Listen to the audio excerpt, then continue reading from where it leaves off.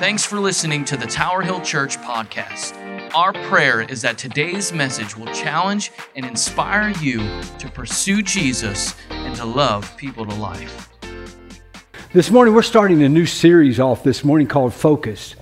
I know we live in a time right now that there's been a lot of distractions, hasn't there? I mean, there's a lot of things with the pandemic. Then we have all the unrest in our country, the political environment, everything. There's a lot of things that's caused people to be distracted from some of the most important things in their life. And the most important thing is our relationship with Jesus Christ. And so we're going to talk about that this morning a little bit. See, we must understand the value of knowing Christ. We need to understand the value. The Word of God lets us know in the book of Acts 17:28, it says, it's in Him that we live and move and exist. It's in Him that we live, move, and exist. Think about that. Our life is found in Jesus Christ. It's in Him where we really find what life is really about. And, you know, Dave Howden, many of you might remember Dave. He was here. They moved to South Carolina. But he made a statement one time, and the statement was, the greatest weapon the enemy uses against the church today is distractions. Distractions. And here's the thing. When we get distracted by something, that means we lose focus of something else in our life. And a lot of times with what's happening around us, we've lost the idea of who Christ is. And we don't value it because we're looking all around us. And church, how many know we need to get our eyes back on Jesus? We need to get our focus truly upon Him because He's our only hope in this day and time we live in. And so we need to look at that. I'm going to look at Philippians chapter 3, verse 13 and 14. We're going to start down toward the end, then we're going to go back up to verse 1. But look what Paul says. This is our key verse. He said, "Dear brothers and sisters, I have not achieved it, but I focus on one thing, forgetting the past and looking forward to what's ahead." He says, "I press on to reach the end of the race and receive the heavenly prize for which God, through Christ Jesus, is calling us." Father, I pray right now as we get into the Word of God that you would speak to our hearts, oh God. And Father, you would help us and lead us, God, to speak your truth. And Father, that people will be challenged, Lord, just to know you, to have a desire to go deeper in you than ever before in their lives. I ask it in Jesus' name. Amen. He's telling the church of Philippi, he had not obtained the things that he's going to talk about. We're going to talk about in just a few moments. But he's forgetting the things that are behind, and he's refocusing, in other words, and said, this is the thing important. And so as we look at this morning, the first thing I want you to see as we look at Scripture, let the Word safeguard your faith. How many know you need the Word of God in your life? Amen? Now look what Paul says in verse 1. He says, "Whatever happens, dear brother and sister, rejoice in the Lord." Think about that. Whatever happens, brothers, rejoice in the Lord. How good do we do with just that, real quick? He says, no matter what happens. In other words, in the bad times, the good times, whatever I'm going through, I can still praise, I can still rejoice, I can still love God, no matter what I'm facing, what I'm going through today. Because why? He's worthy of it, amen? He's worthy of the praise. He says, whatever happens, dear brothers and sisters, rejoice. He says, I never get tired of telling you these things, and I do it to safeguard your faith. If you look at Paul's writing, many of his writings, they're very, they're comparable to each other. He repeats a lot of things over and over to the different churches. Why? Because he wanted them to be safeguarded in their faith. He didn't want them to be led astray. Paul knew that teaching the truth of God's Word would help people's faith to be strong. And church, the only way you can have a strong faith is being in the Word of God. Spending time with God in prayer, worship, and in the Word, that the Word of God can grow you and help your faith to be stronger. You cannot have faith in faith. Your faith has to be in Christ Jesus, in the finished work that He has done. Amen? So he says, I do this so your faith was safeguarded. He says, I never get tired of telling these things over and over again because why? He did not want them to be led astray. He wanted them to keep their focus in on Christ. And the thing about knowing what God's Word says and knowing the Word of God, it helps you to be able to identify the counterfeits. To identify the counterfeits. How many know there is counterfeit out there? I've seen a lot of people led astray. Why? Because they did not know what the Word of God said. They heard something that sounded spiritual, sounded religious, and they jumped on it. Next thing you know, they're led astray, and they wonder how they got there sometimes. Without the Word of God, you can be led astray very easily. Now listen to what he says. He says this. He says, watch out for those dogs. I mean, that's a strong statement. Watch out for those dogs, those people who do evil, who those mutilators who say you must be circumcised to be saved. So the Judaizers was telling these people, the Gentiles, some of the Gentiles, other believers, they had gotten saved by faith and faith alone in Christ, and they're saying, no, you're not truly saved unless you have this physical circumcision that has to be done. That proves that you're righteous. And Paul said, he calls them mutilators, he calls them dogs. How many of us strong statements there? But listen, church, he wanted to make sure that they knew the truth. And church, the only way you're going to be able to identify counterfeit is knowing what the Word of God says. And now, here's the thing. I've said this for many years, but if you take the truth of God's Word and you add something to it, it's no longer truth. It's no longer truth. And all of us at times, I think, have tried to add certain things because of our religious upbringing. Maybe we felt like we had to do certain things. We're saved, I've got to perform this, or I've got to do that. That's adding to the Word of God. It's trying to add to the finished work of Jesus Christ. How many know Jesus Christ has already done it all? Amen? He has already won the victory. And so you need to be careful. You need to be able to identify the counterfeit. You need to spend time in the Word. You need to spend time in worship. I said this in the first service. I'm going to say it again. You can listen to all kinds of podcasts. You can listen to all kinds of things on read books, whatever. The thing about it is, it does not substitute for the Word of God. It does not substitute. You may learn things through that, but if you really want to intimately know God and be able to know what truth is and be able to stand in truth, you better know what the Word of God says.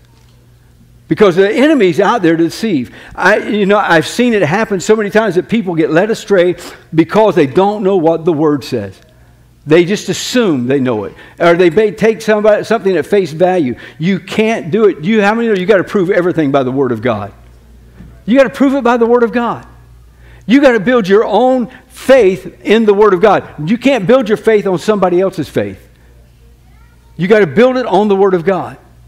And that when you get the Word of God in you, you can know what's true and you can know what's wrong. He said there's always going to be people that try to add things onto the gospel. I remember one time there was a program on TV, and the idea was you can get saved by faith, but if you weren't baptized in the Holy Spirit, then you're not really saved. Or if you're not baptized in water, you're not really saved. They were adding to what Christ has already done. And anything that tries to add to the finished work of Christ is off base. Off base, church. It really is. The question is, do you know enough of the Word of God to notice when something's wrong? Do you have enough of the Word of God in you that when you hear something, you say, wait a minute. Wait a minute. Listen, church. The Spirit of God lives in you. Amen? Do you have the Holy Spirit living in you? One of the things with the Holy Spirit, He said He would lead you and guide you into all truth.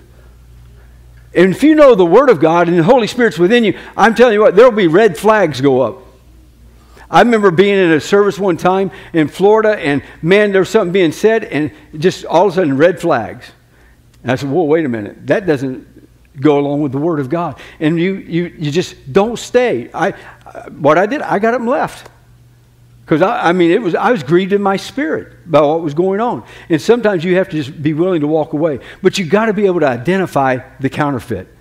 The next thing is understanding value is not found in human action or efforts, but in what Christ has done. That's the value in what Christ has done. He's given us life. He's given us freedom. He's brought us into His kingdom. You're a child of God. Think about that. Everything that He has done. Look at verse 3. She said, for we who worship by the Spirit of God are the ones who are truly circumcised. We rely on what Christ Jesus has done for us. We put no confidence in human effort.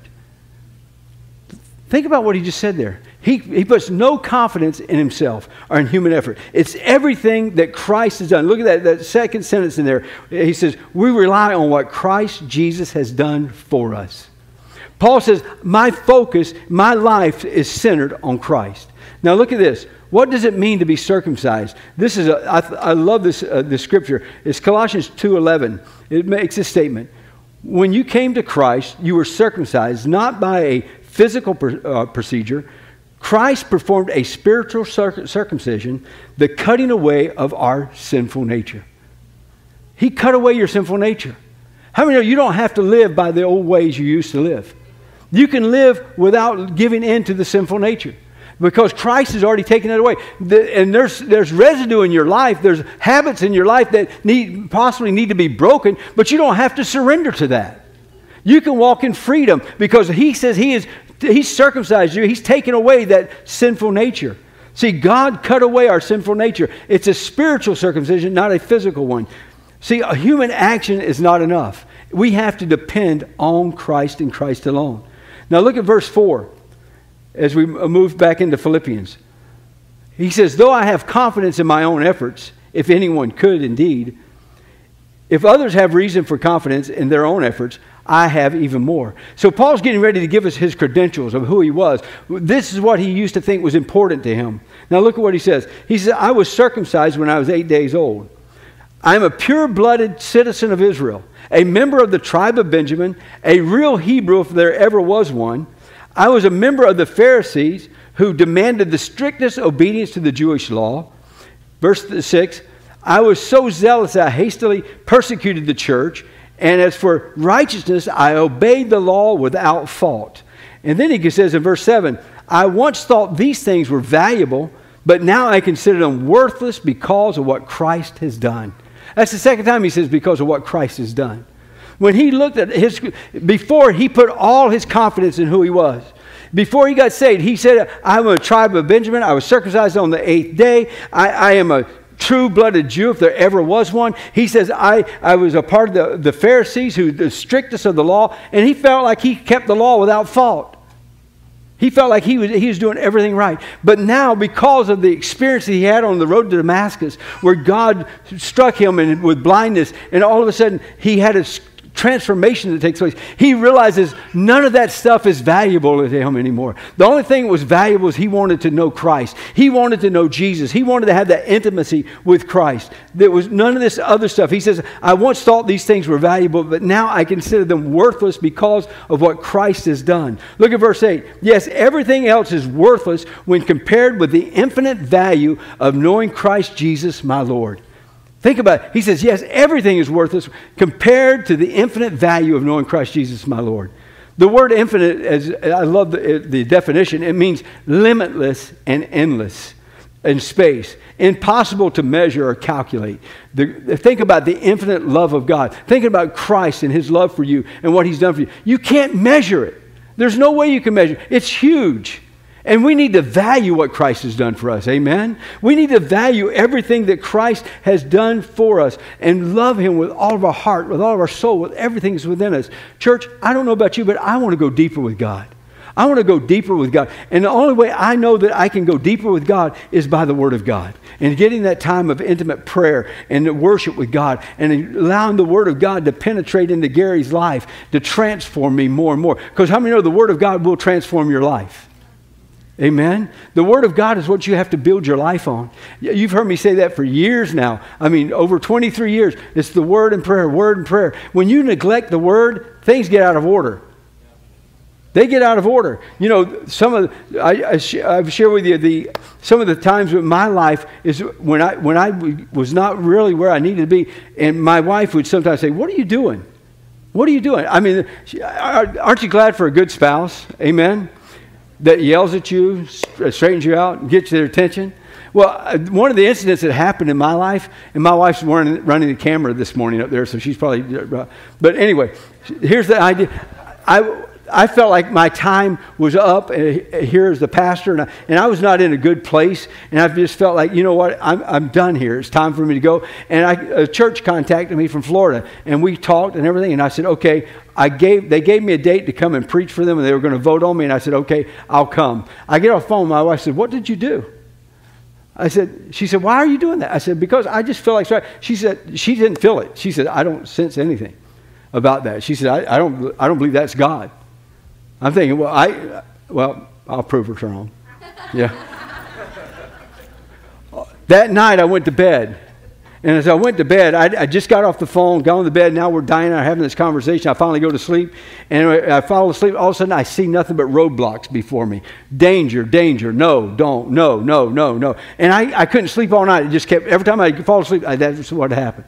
I got up and the next morning, I told Diane, I said, I can't do this. I can't do this. 7:30 in the morning, I pick up the phone. I call the guy in Florida and says, hey, I'm not coming. I can't do this. God, and told him what happened. He said, brother, stay there. Stay there. See, I want to know Christ in such a way that, it's just, church, that he leads me and guides me. I want to be sensitive enough to be able to hear his voice.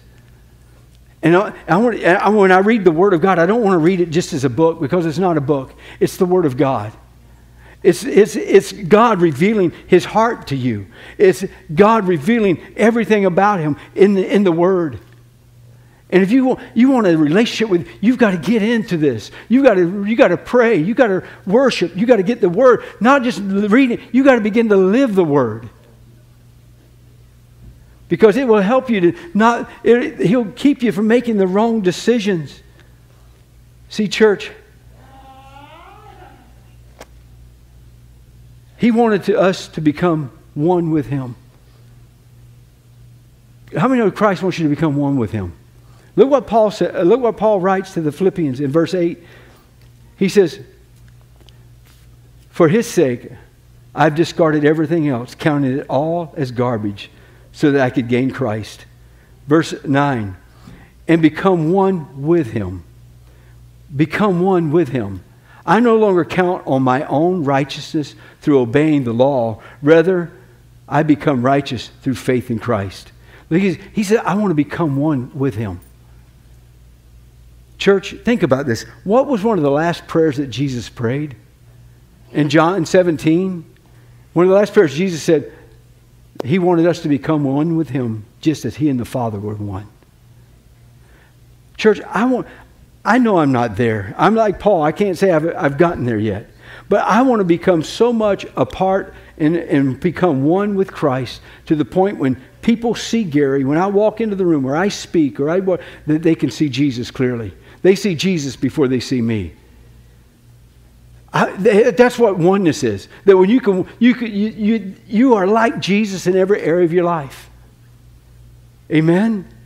And how many of the church, that's something we should all be striving for. To become more like Jesus. To become one with him. Because church, that's when we lose ourselves and we really begin to find ourselves and who we really are. I want to become one with him. I don't want to worship from a distance. I don't want to worship a theory or a theology. I want to know him. Amen? I want to know him more. I want to become one with him. Look at the same verse 9a. He says, and become one with him. I no longer count on my own righteousness through obeying the law. Remember, that's the way he thought he was righteous. Rather, I become righteous through faith in Christ. Faith in Christ. See, God's way of making us right with him, with himself, is faith. It's by faith that we trust him, that we can become one with him and be made right with God. Look at verse 9b. He says, for God's ways of making us right with himself depends on faith. Faith is what makes us right with God, not our works. Nothing that I can do in the natural can make me righteous. It's everything that Jesus Christ did that makes me righteous. How many know when you got saved, the Word of God says you became the righteousness of God in Christ Jesus? It didn't say you were becoming the righteousness of God. It says you are the righteousness of God. You are the righteousness of God. You can never become more righteous than you already are. Now, you can become more sanctified. You can become more getting things out of your life and cleaning your life up. But you can never become any more righteous, because he's already declared you righteous. And we need to learn how to live and walk in the righteousness of God. One person said, the problem with a lot of people, we become more sin conscious than we are about righteousness conscious. Isn't it true? We dwell so much on our mistakes instead of dwelling upon what Christ has done in his righteousness. See, faith is what makes us right with God, not our works. Not our works. See, my works are nothing. My efforts are nothing without Christ. See, next thing he says, I want to experience Christ. I want to experience Christ. Look at this. He says, I want to know Christ and experience the mighty power that raised him from the dead. I want to suffer with him, sharing in his death. What was he saying? He said, all I want to do is I just want to know Jesus. I want to experience him in a greater way, in a greater measure than I have ever had before. I want Jesus more than anything. Church, is there a hunger in your heart today to just really want to know him? Go deeper than ever before. Just to drill down deeper and say, God, just reveal more of your truth to me. I want to know you more. I want to experience every part of you. I want to experience your power, the power that raised you from the dead. I want to experience even your death if necessary and your sufferings. I just want you. And that's what Paul was saying. All of this stuff I used to be, that's nothing. Jesus, fill me. Jesus, use me. Jesus, take me. Make me one with you. That was the cry of his heart. He wanted to experience Jesus. He wanted to experience the power of God. He said, even in your suffering, think about that. In your suffering. And church, sometimes we may have to go through some times of suffering. We might face persecution here in America one day. But let me just say this to you. I like what Peter writes in 1 Peter chapter 3, verse 14. Look at this. He says, but even if you suffer for doing what is right, God will reward you for it. So don't worry or be afraid of their threats. Now look at 1 Peter 4:14. He says, if you are reproached or you persecuted or whatever for the name of Christ, blessed are you. For the Spirit of glory and God rest upon you. On their part he is blasphemed, but on your part he is glorified. Now we know we have the Holy Spirit living in us, right? Right, church? When you got saved, the Holy Spirit came to dwell in you. But here's the thing. The Word of God says here, when these people, when they were reproached or they were going through persecution, it says, for the Spirit of glory and God rest upon them. I really thought about this for a time, and I tried to think about the people who had given their lives for Christ. People who got burned at the stake. The history books tell us that as they were being burned at the stakes, instead of crying out in anguish, they were worshiping God. Why were they able to do that? Because I believe that the Spirit of God came upon them, and they could do that. What did Stephen do when he was being stoned? He saw heaven open before him, and he just continued to worship and went right on into the presence of God. What a testimony about experiencing and knowing who Christ is. Amen? You may have to face persecution, but understand, Paul said, I don't care if I have to go through all that. I just want to know him. I just want to know him. I just want to become one with him. Now look at this. He says, his resurrection. Think about it, his resurrection. He says, so that one way or another, I will experience the resurrection from the dead. You know what he's saying? He said, it's going back to saying that. He's saying, I just want to know Jesus. I want to know everything about him. I want to be so engrossed with who Christ is that I'm willing to go through whatever I need to just to know Christ. I'm willing to give it all up. I'm willing to face persecution. I'm willing to do whatever. I just want to know Jesus. Is there that kind of desire in your heart today? This is what we're talking about, refocusing, getting our focus back upon Jesus. Not the pandemic, not the political arena, not all this stuff. Keep your focus on Jesus. Keep your eyes on him. He's the author and the finisher of our faith. Don't let the world distract you. Keep your eyes on Jesus. In Paul's life, Paul had the past experience from the road to Damascus where his conversion took place. Paul had a continuous experience with Christ. He counted everything as lost that he might just gain Christ. He just wanted Christ. Paul sought a future experience with Christ. He sought to be found in Christ Jesus. He wanted so much that people would see Jesus in him. You can see that in his writings. Paul sought a victorious experience with Christ. He sought to know Christ. God doesn't want you, as I said, Peter shared with me earlier, he doesn't want you just to win the battle because you're going to have to fight another battle. He wants you to walk in victory. Victory in Christ. Amen? And that's what Paul wanted. Paul sought an eternal experience. You know what he says? He sought for the resurrection from the dead. One way or another, God, I just wanted you. I just want Jesus. Is that the cry of your heart this morning? See, in New King James, they use the word there, if by all means. And then in the New Living Translation, it uses the word one way or another. Paul says, I don't care how it is. I just want to know Jesus. I just want to know him. Paul was simply saying, all I want is Jesus. All I want is Jesus. I want him in my life. I want him to be everything I am. The question we have to answer this morning, are we totally committed? Are we living our lives for the day of redemption that we'll be with Christ? For that one day alone? Are we focused on Christ and Christ alone? Let me ask that again to you. Are you focused on Christ and Christ alone? To lead you, to guide you? Is there a desire in your heart to say, I just want to know him? I want to get back in the Word. I want to get back into my time of worship and prayer.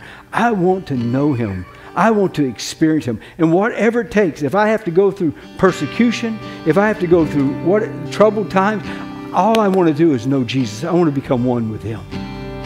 I want him more than anything in my life. Where are you at this morning? Have you lost focus of Christ? And I just want to help us to turn our focus back to him this morning. So, Father, as I come before you, Lord, God, my heart this morning is I just want to know you. I want to know you. God, I don't want to know about you. I want to know you. God, there's so much more you want to reveal to your church. And God, the only way that's going to be revealed is through your word and through our time of just spending time with you and allowing you to speak into our lives and our heart lives. So God, I just pray this morning that you'd help us to refocus. Set our focus and our gaze upon Jesus. That we can just become more like him in all that we are and all that we do. Father, I ask it right now in the name of Jesus. In the name of Jesus. Father, would you have your way in us today?